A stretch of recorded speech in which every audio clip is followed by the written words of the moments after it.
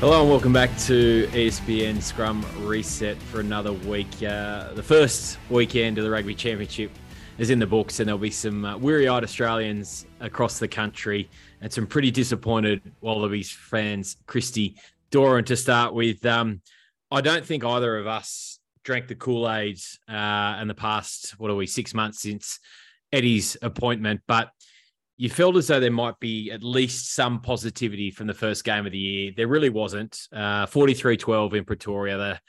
That losing run now extends to 8-0 against the Springboks at Loftus. It was a pretty bleak night for Australian rugby. Oh, wasn't it? It was bleak, and the reality is it could have been much worse. Neither of us, and I don't think anyone can disrespect, and no one ever thought this is a poor Springboks team. Everyone thought this is a good Springboks team, and it showed their incredible depth that they can leave out a dozen players, have a couple more guys injured, Sia Khaleesi and Andre Pollard, World Cup winners, and still do an incredible job on the Wallabies. It showed you everything you need to know about the depth of South African rugby, but it also showed how much the Wallabies have got to improve. Yeah, they were missing half a dozen themselves and fine players too, but there was a gulf in class and execution and detail. And we've seen a Rassie Erasmus, Jacques Nim, the coach side now for five and a half years, and we probably saw the difference between a well-oiled machine and one that has just changed tracks. Yeah, nice way to put it, mate. I certainly found it easy from what we do, you and I in the media. It was a kind of a reasonably simple game to write a synopsis for, right? You for the Raw and me for ESPN. Clearly, 1 a.m. kickoff. I guess it wrapped somewhere around 3 a.m. and it was a flow for me. It was just, after that Marika Korombete try after 8 minutes, which was well taken off some pretty scrappy line-out ball. The quick shift, nice quick hands, particularly from Ikitau on the edge, getting to Korombete out on the touchline, who beat Esterhuizen in cover there. And you thought, hang on, there might be a little something here, but that was literally it for the game until Carter Gordon scored after full time. From that ensuing kickoff, you see Nick White gets taken, held up in the tackle from the restart. I think there was a penalty to Marnie Libok, who looked really good, as Johnny Goliath was telling us through the week, clearly playing behind a pack that was going forward and a great platform to work off. But from then on, they just couldn't get anything going, could they? And full credit to the Springboks, who just dominated through the middle of the paddock, the sheer size and power that they've got in their forwards and the depth, as you mentioned there. The guys that came in didn't miss a beat at all. Their back row was tremendous, their locks as well. Put the squeeze on at set piece. The Wallaby scrum was really under the pump pretty much the entirety of the match. Alan Alatoa penalised a couple of times and probably got away with a couple more, I thought. It was just everywhere across the paddock, wasn't it? And Eddie Jones has admitted that we got outplayed in every facet of the game, but there was nothing. There was just no riposte to what the Springboks were throwing at them. And the Wallabies, they were asked to make an absolute heap of tackles there in the first half, and that continued after the break, virtually double in both halves. And they just couldn't get a foothold in the game after that Korombete try. Oh, look, the detail was missing, but they got absolutely slammed at the collision, didn't they? And it was the word that Dave Rennie used to use so much: we've got to win the collision. Unfortunately, the Wallabies didn't win the collision. And you saw the Springboks target people like Michael Hooper at first phase from lineouts multiple times. The open side flanker being bounced out of contact. It just allows for easy meter yardage, and the Wallabies were scrambling all the time. But you saw Tom Hooper get probably made to look worse than perhaps he is, because there were no numbers outside him and he's covering multiple people. And there was one play in particular where he's tackling Andre Esterhuizen, and in the same play, literally the person outside him, he has to then quickly try to bring down the blindside flanker as well. So there was no respite. The management of the defensive numbering up, the Wallabies going in at the more when you've got 2 or 3 extra guys going into the ball and just exposing and leaving your right winger completely isolated by himself. It was a very poor performance, and we'd harped on, and one of the most intriguing aspects leading into the test was Taniela Tupou, Angus Bell. Were they going to play? Are they going to play? No one thought they were going to play, yet they get named in the squad, and Angus Bell was the last-minute inclusion on the plane. To me, I never thought that either were going to play, and that's how it played out. And yes, I think Eddie Jones was desperately hoping that you never know, maybe, but at the same time, we saw how brutally exposed the underbelly of Australia's front row stocks are, because at hooker is probably it's a massive problem. Yeah, hooker is the biggest issue, I think, basically in Australian rugby at the moment. And then underneath the top tier props, Zane Nonga got absolutely destroyed coming off the bench. Alan Alatoa was underdone and badly beaten up, where he was pancaking virtually every scrum against a very fine player in Stephen Kitsoff. Slipper, Gibbon, I think they tried to do their best, but this was a Wallaby side that was beaten, as you said, in every facet of the game, and it was reflected in the scoreline. And you think, wow, what could have it been had the Springboks not decided to send a dozen already over? And that's the scary reality facing the Wallabies. Yeah, you got to describe it as a regression from last year, haven't you? Now, we know it's an entirely new coaching team, not just Eddie Jones. There's some new personnel there out in the paddock as well. A couple of curious selections, maybe Reece Hodge at number 12. I don't think we'll see a repeat of that this week in Sydney against the Pumas. But it's just a lot of the same old stuff, right? Like, if you're charged, Eddie Jones has got the job to come in and make an impression on this team and change some of the inherent problems that have existed even under Dave Rennie in the last few years. And you think about discipline. Now, I can kind of accept that they were just not brought into making those penalties, but the pressure that the Springboks applied, you're going to give away penalties when you're under the pump like that. I don't think any of them were particularly bad, particularly stupid at times, which is probably, a little better than last year. But I think around your word collisions, and it was also, mentioned throughout in commentary and pregame and everything else. And early on, there was Will Skelton made a very,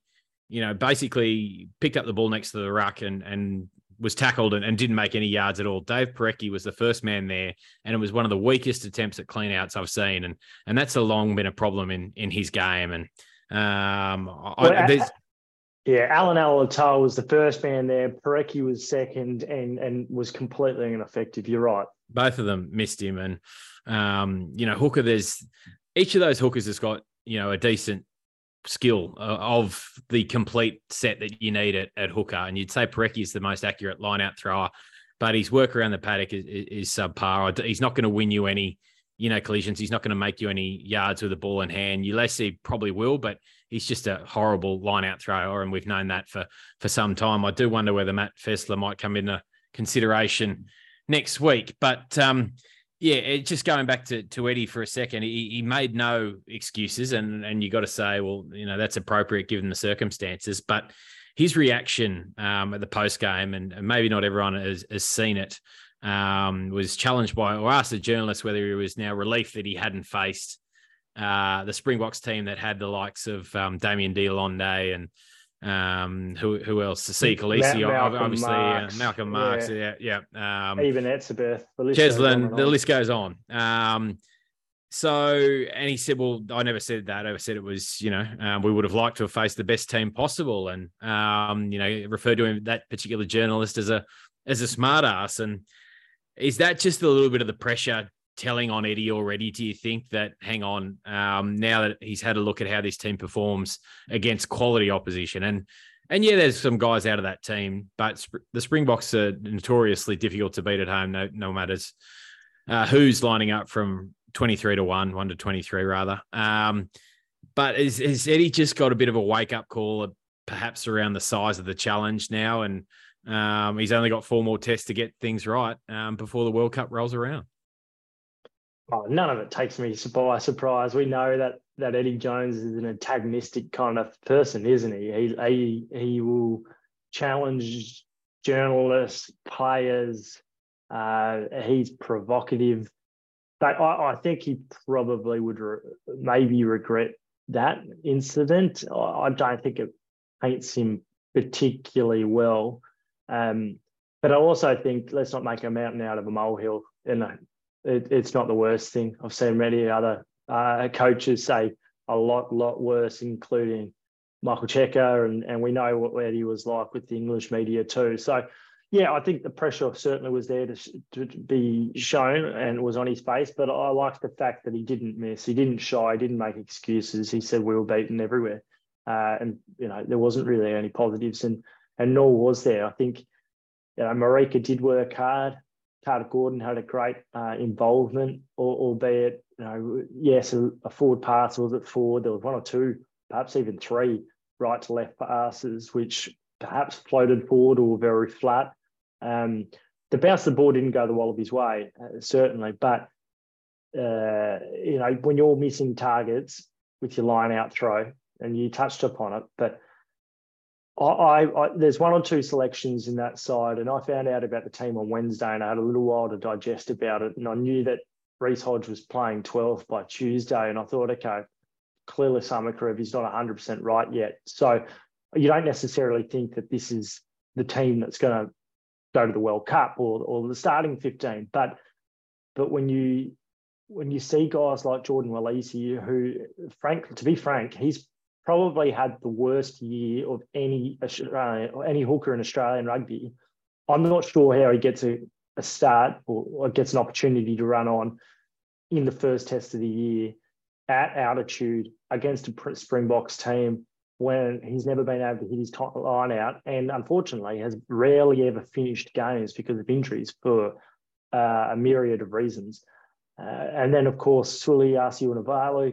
We know that, yes, there's an affinity towards rugby league, and there's a desire to see this guy, what this guy's ceiling could be, but we've never seen it. We've never seen it in 3 years of him coming across to rugby union. And that's a huge risk to throw him out in the first test of the year when you want to make a statement, when you want to roll up your sleeves, when you want to capture the hearts, the minds, and build on the momentum and the spirit that's already being shown from the team and the different psychology and the mindset and how the team is feeling, because you could see that they've spoken a slightly different way this year than they have in the last couple under Eddie Jones.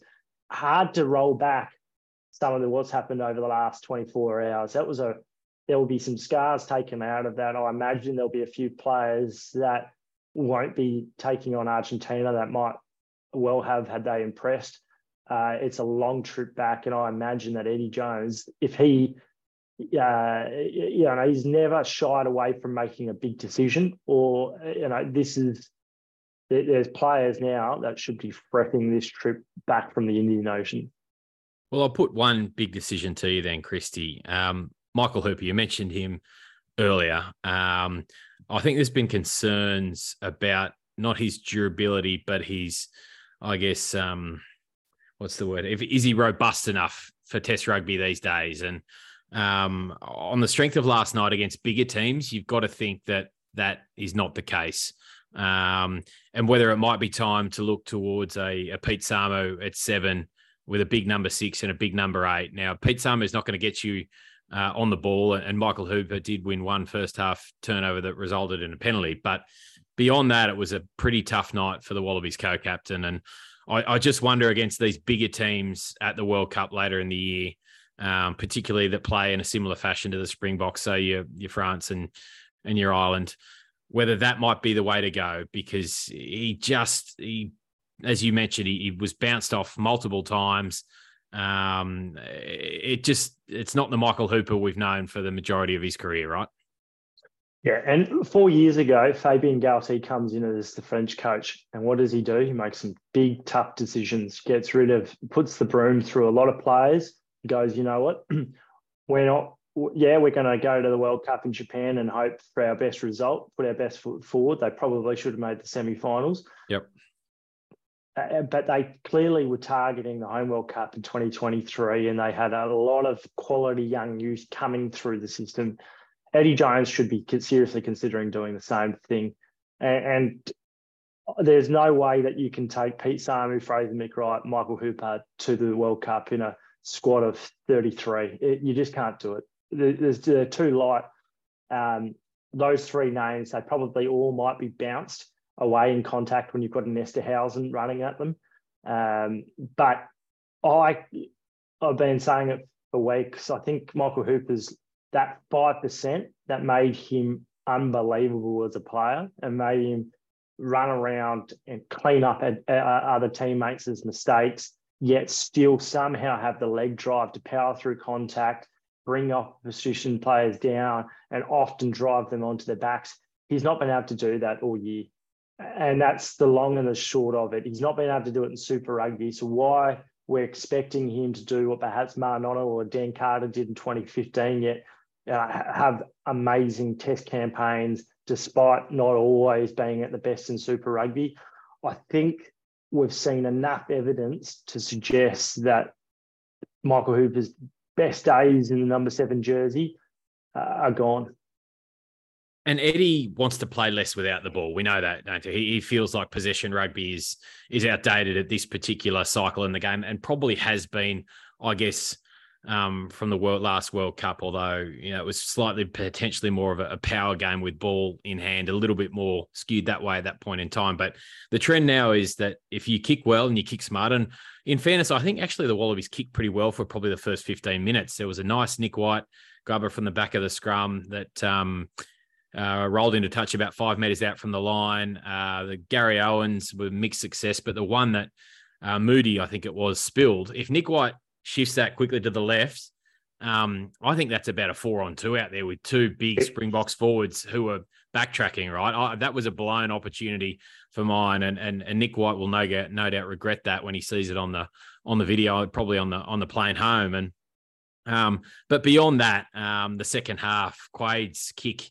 there was neither here nor there. He didn't boot it into touch, or he didn't kick it down the middle of the field to find a bit of space. It was kind of a pop gun kind of kick that, had there been a chase and had there'd been a Springbok nowhere near it, it might have been a worthwhile move. But it just achieved nothing, and the Springboks brought it back down, and I think might have kicked into touch and got about a 30-metre territorial game from that. Len Ikitau, with that cultured left boot of his, was off.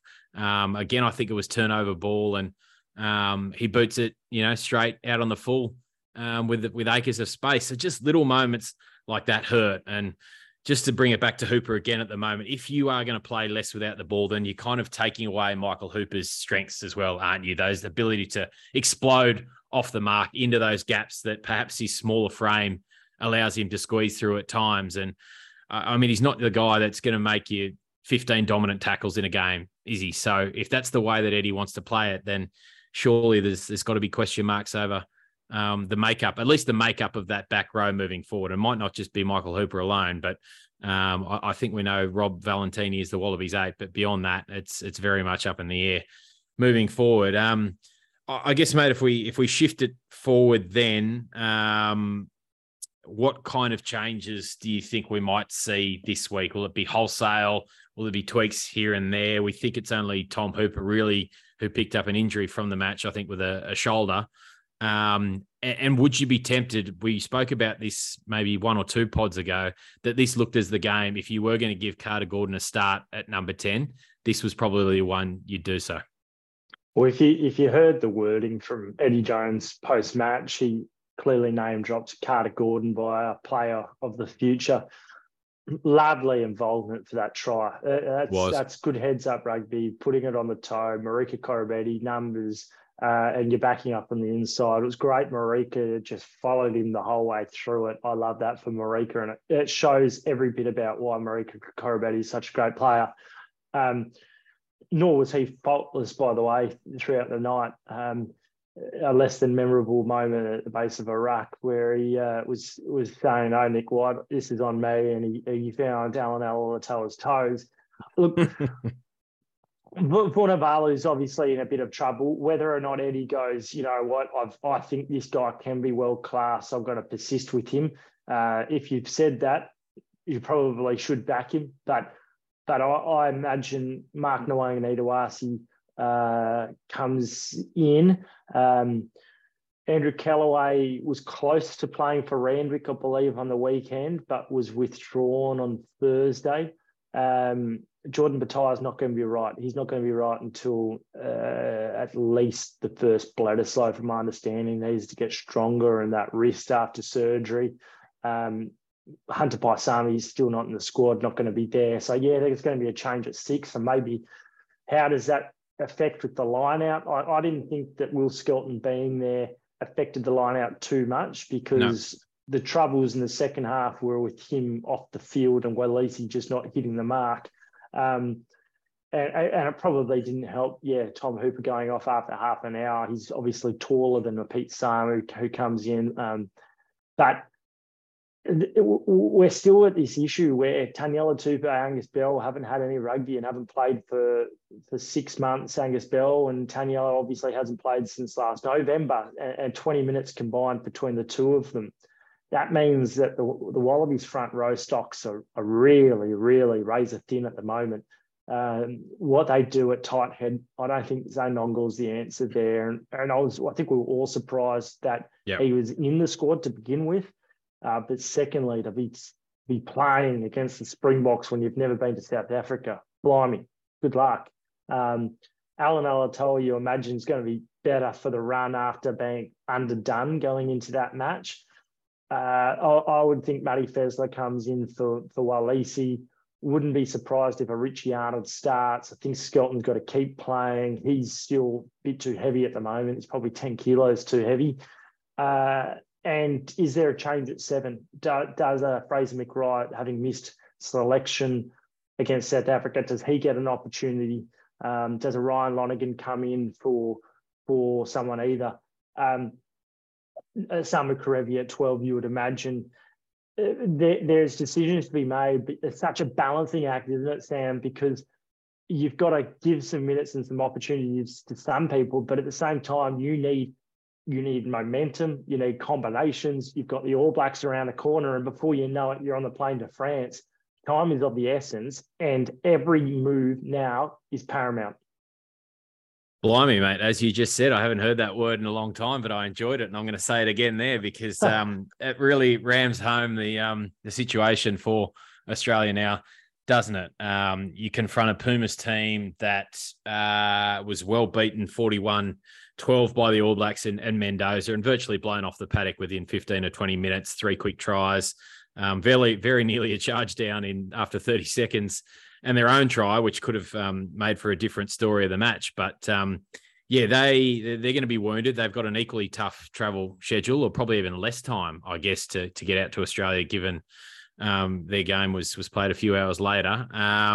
It's going to be a tough turnaround. They do enjoy playing at CommBank Stadium. That's where they beat the All Blacks. They had a draw there with the Wallabies as well, if memory serves, I think at the end of 2020 in a fairly forgettable evening, if I recall correctly. But it's, I mean, the alarms aren't quite going off, but you feel like if there's a repeat of that performance against the Pumas team that has got, it can frustrate, and we've seen that. And defensively, when they get their act together, clearly that wasn't the case on the weekend, and they target what we know is still a pretty poor attacking breakdown from the Wallabies that they can create some headaches for Australia. And if they do that next weekend, then this campaign could be in absolute tatters, right?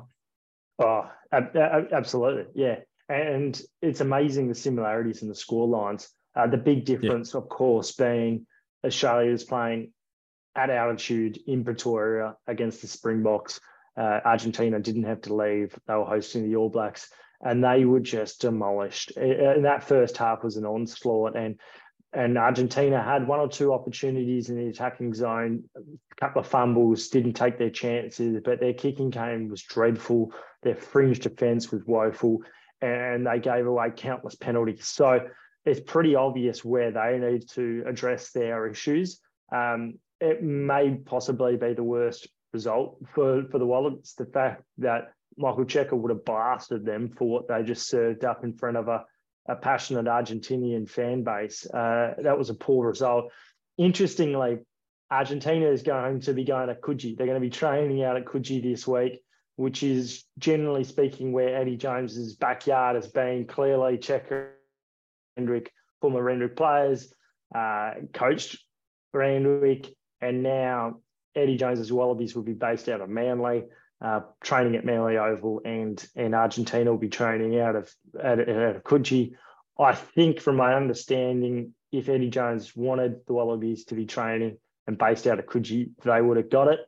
But a couple of months ago, it was clear that Jones's Wallabies were going to be moving a little bit more, and I don't know if they necessarily had highlighted Coogee, and therefore Michael Checker swooped on in there and has taken that. But maybe that's probably the first thing Michael Checker's ever got over Eddie Jones. So hopefully it's not a trend going on into the week. But it's high stakes for these two, and I think it's Eddie Jones. I think has is it 8-0 record? I think it is. Which starts, of course, with that 2016 clean sweep in Sydney. So until Czechs win, obviously, at Twickenham last year with Argentina. Yes. Flip the script. So I think it might have got out to 8, certainly 8. So it might be 8-1. But amazing that when Eddie was with England, they were down at Coogee, weren't they? Or certainly last year they were when up against Dave Rennie.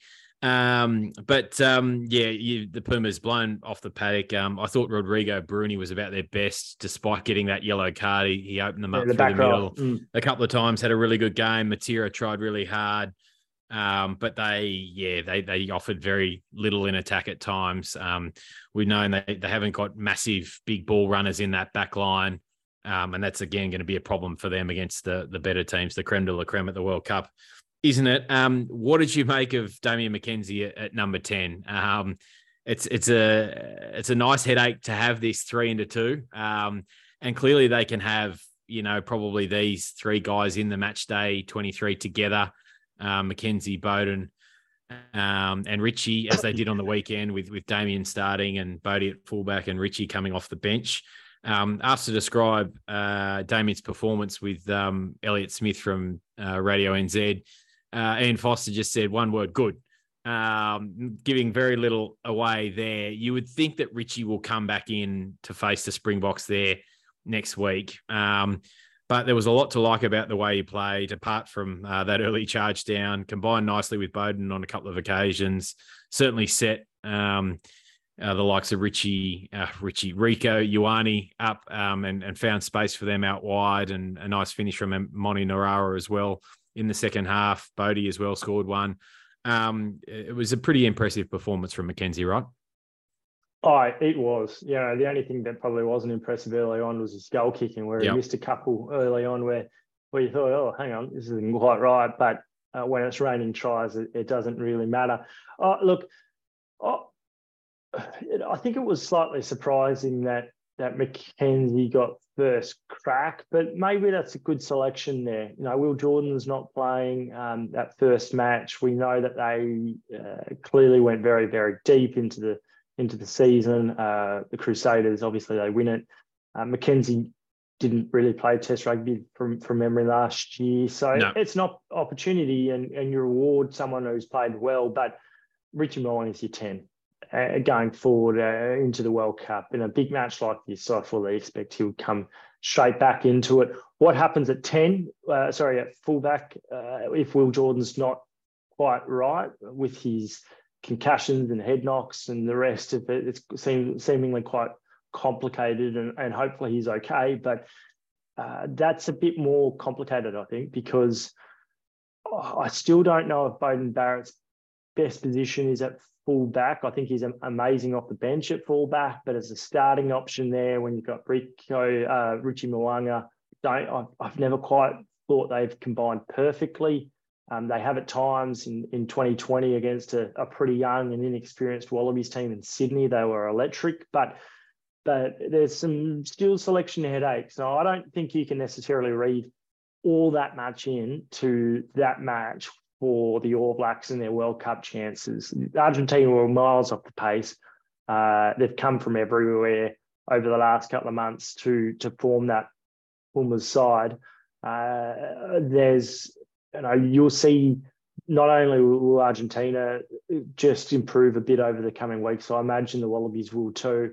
And the cause that this once again shows the injustice of the World Cup draw, I think they're a bit premature because let's be honest, some of the matches and some of the standard of play in the Six Nations wasn't particularly that hot this year either. We know that England got hammered by 50 points by France as well, but are we saying that, and then a week later, they're fronting up against Ireland and pushing them all the way. So I think at times you've just got to deliver and step up. There's still going to be some very competitive rugby on both sides of the pool. But clearly New Zealand and South Africa were brilliant out of the blocks. And we haven't even touched upon Lebok, the playmaker for South Africa. He delivered a masterclass in starting debut. And if Carter Gordon gets given that opportunity, clearly Eddie Jones will be hoping that he can have a similar sort of effect on the game. Yeah, it was really, really good, proving that potential that he showed, as John Goliath mentioned last week, was very much on the money. You just going back to the All Blacks for a second. We know that their back three have had a lot of problems under the high ball, right, in recent seasons. You think back to that rugby championship here. I think it might have been George Bridge and Sever Reese. That game against the Box, was it in Townsville or maybe on the Gold Coast? Anyway, it was in Queensland somewhere. They had all kinds of headaches under the high ball. We know Bodie's had his issues around that. He finished last year out with concussion because of, I think it was a collision and had that nasty incident with Kurt Lee Aronsa from the Springboks game in Joburg, I think it was last year as well. So, yeah, they'll know what's coming next week, right? Though you've got to think if it's Libok, if it's perhaps Damien Willems that comes in, there's going to be a fair bit of aerial noise rained down on the likes of Amoni Narawa if he's there. Caleb Clark as well, could be a change there. Also in their back three with Mark Talia, I think might be back in time. So that's going to be a really, really intriguing contest at Mount Smart Stadium, the home of the Warriors, of course, before we get underway in Sydney between the Wallabies and Pumas. And I think as we were talking about last week again, the value of the Box being able to send this advanced party, they clearly weren't made to pay for it by the Wallabies in Pretoria on the weekend. Those guys that are, had a couple of extra days to acclimatise in New Zealand will be better for that. They've got some big guns to come in, and that's going to be an absolute rip snorter right at in South Auckland, I think it is. And it'll be nice to see a full house somewhere for a rugby match. Seems there's a lot of momentum behind the Warriors in New Zealand at the moment, and rugby not on the slide, but needing the All Blacks to really turn one on. And there was a few better occasions in New Zealand than when the Springboks come to play. Oh, look, if you look at every test of the last, probably since 2018 when Rassie Erasmus arrived at the Springboks, the Boks have been unbelievable in New Zealand, unbelievable. And it's the only thing that's kept the Rugby Championship alive over the last few years has been that contest. So I'm hugely excited about the prospects of these two sides clashing, clash of ideas, generally speaking. And that's been one of the really intriguing things about this matchup too. A real, the Springboks' desire to not play without the ball, particularly in their own half, but then just be completely lethal and clinical with your opportunities, as opposed to a New Zealand side that's had a desire to use it to play running, elusive rugby. But we know that kicking is so paramount in the modern game. The Wallabies weren't able to play anywhere near and match the Springboks' kicking and kick chase overnight. New Zealand will have to do that against South Africa. Otherwise, the Boks will cement, I think, World Cup status, favourite status, if they can go to New Zealand and take down the All Blacks at Mount Smart. It's going to be an absolute cracker.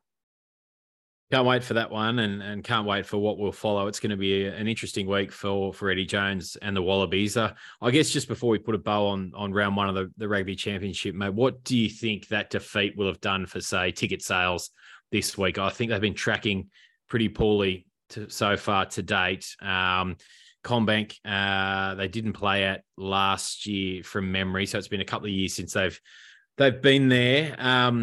Look, you'd hope they'd get 20,000 for this game against the Pumas, and whether Czech and Eddie are going to rev things up this week, potentially not, because if they've got so much work to do out on the paddock, right, that perhaps selling the game from a marketing perspective isn't going to be at the forefront of their minds, and it's not Czech's issue clearly anymore, is it? But just in terms of walk-ups on the day, to the neutral observer or the casual rugby fan, a 43-12 defeat and a fairly lackluster performance, clearly from the Wallabies to boot. It's not going to encourage those people thinking about, given the current climate as well, to part with, anywhere from, I don't know what tickets are worth, probably $35 through to 150 for the best out there. It's not going to encourage those people to want to take themselves to Parramatta on a potentially cool winter's night, right?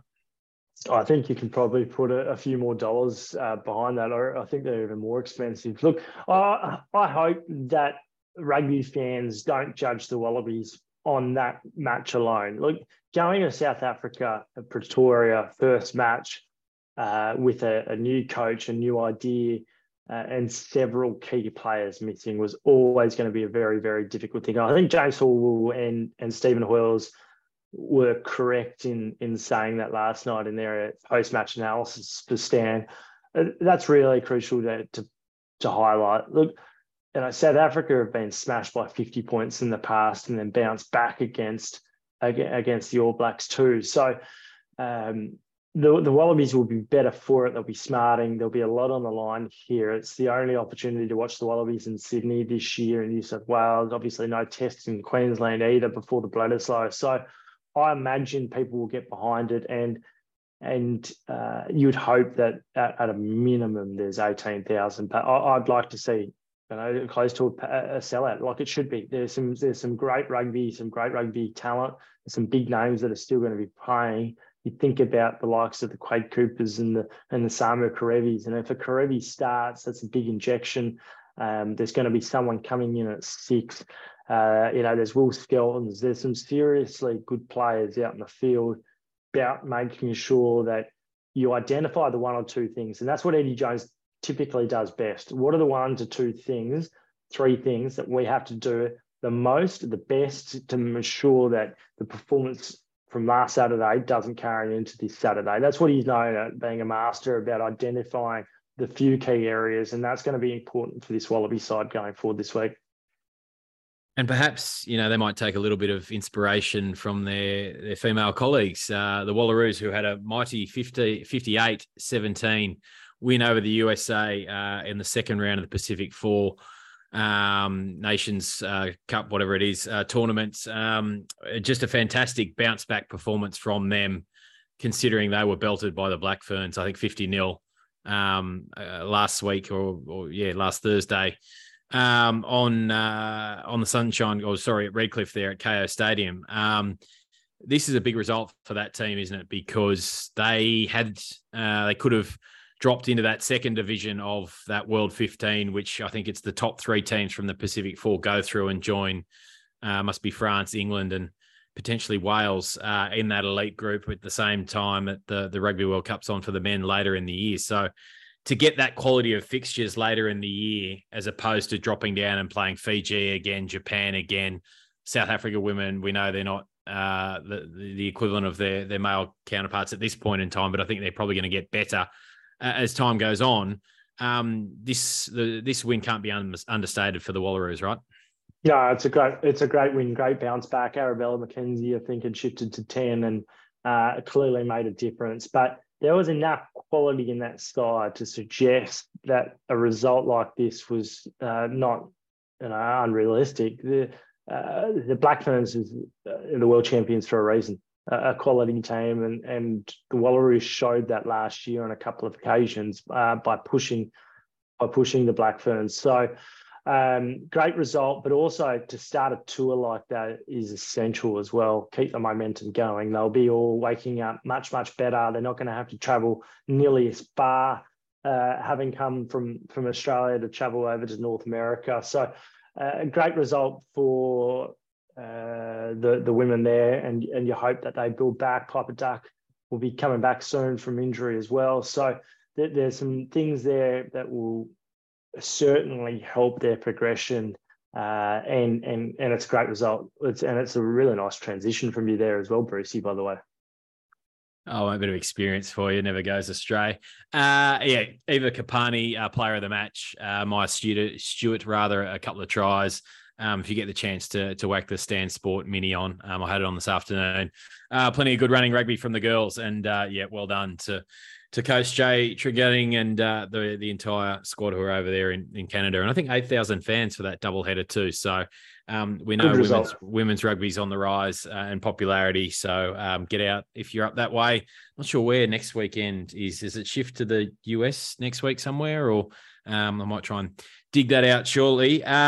Before we wrap up, made a bit of news out of Queensland, as you had thrown up, sort of down to a short list of candidates, and Les Kiss was very much near the top of that list. He's been confirmed as the Reds coach.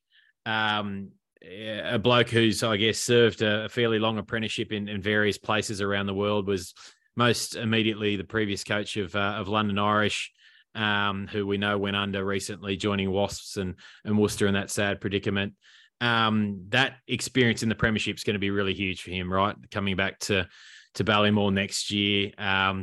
There's a fair few issues that he'll have to get his head around, not least of which is player recruitment and retention, as we've spoken about on multiple occasions. But you like this appointment? Yeah, look, they had crunch meetings last Wednesday at Ballymore, and it was apparent to me that a coaching appointment was nigh. It was likely by the end of the week. As it turned out, yes, it was. I don't think there's going to be an official announcement for a little while on Les Kiss, but it can be confirmed, yes, that he's going to be taking over. And you're right to point out the experience that he has. He's a guy that spent time with the Springboks in the early 2000s, about 5 years or so with New South Wales Waratahs, and I think the Tars went to 2 finals during that time. 6 years or so with Ireland before taking over at Ulster as their director of rugby, and then he goes and coaches London Irish for 4 or 5 years, and there's a number of Australians that he's coached there, like a Rob Simmons, who of course has a big connection with Queensland rugby, and I imagine that people like him or Nick Phipps, who's been experienced and part of winning sides, not only from a Super Rugby perspective, but from a national perspective. I imagine that those sorts of voices would have been spoken to. Guys like James Horwell, Paul McLean were on the committee to help select, and then clearly ratified by the board as well. So it's great from a Queensland perspective that they've got a coach in there now, because there was a lot of not necessarily restless and anxious people that were looking to get out of Queensland rugby, but people want to know what's happening. They wanted confidence after a long tenure with Brad Thorne, which had mixed moments. So I think it's a really smart appointment. Good to get it out of the way, and onwards and upwards for Queensland rugby, because they've got to be stronger. Moana Pacifica announcing their coach tomorrow, which a bowl report seems to be Tana among us. So a big change in coaching over there. And Vern Cotter recently with the Blues too. So last week, lots going on in the world of Super Rugby coaches, which is great, because we need to shine more on the spotlight and keep the momentum going about Super Rugby, even though the season's done and dusted.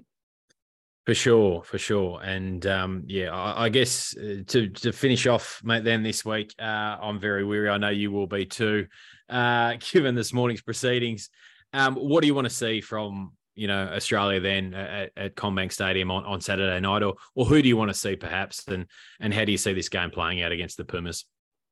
Oh, the tactics weren't wrong to kick the leather off the ball against South Africa. The Wallabies were never going to go over there and be able to beat the box, go through them, run around them. That was never going to be on the cards. But what you want is more accuracy in what you're doing. It's more detail around not having guys bite in at the maul, and ensuring that the work rate's there, that everyone's marking up, and that you've got the right guys on either side of the ruck. The fact that I think there were 6 players on the short side, on the blind side, leading up to the first try against 2 Springboks players clearly showed that the Wallabies weren't working hard enough, and that was inside the first 15 minutes of the game. So you want guys that are going to play for you, they're going to work hard, and we didn't see that enough on the weekend. But I've got every confidence that they can get back, get firing. And look, does Caleb Gordon start? He may well. Either way, I think you want momentum, and it's crucial that they win this match. It's a must win in my opinion. And if they don't get that, then I think you follow the 2019 French path. It's a rebuilding mission, and you go, you know what? We could still potentially make a semi-final given the generous World Cup draw that the Wallabies have been gifted. But you certainly start looking at a couple of guys that are going to be there at 27 rather than blokes that are holding on. Yeah, I agree. I'd like to see Carter Gordon this week, and whatever way it goes, I feel like it's going to be a real grind at CommBank on Saturday night. Two teams that'll just be trying to do everything they can to get that win. So anyway, we'll see each other out there, mate. Look forward to that. Probably see you during the week around the traps as well. Thanks again for your time. I know it's been a busy Sunday, and go off and have a nice glass of red and a good night's sleep, eh? Hey, cheers. Thanks. Always good to talk rugby, particularly after a game of Test footy. Thanks all. We'll talk to you after the Pumas game and Sunday or Monday next week. Cheers.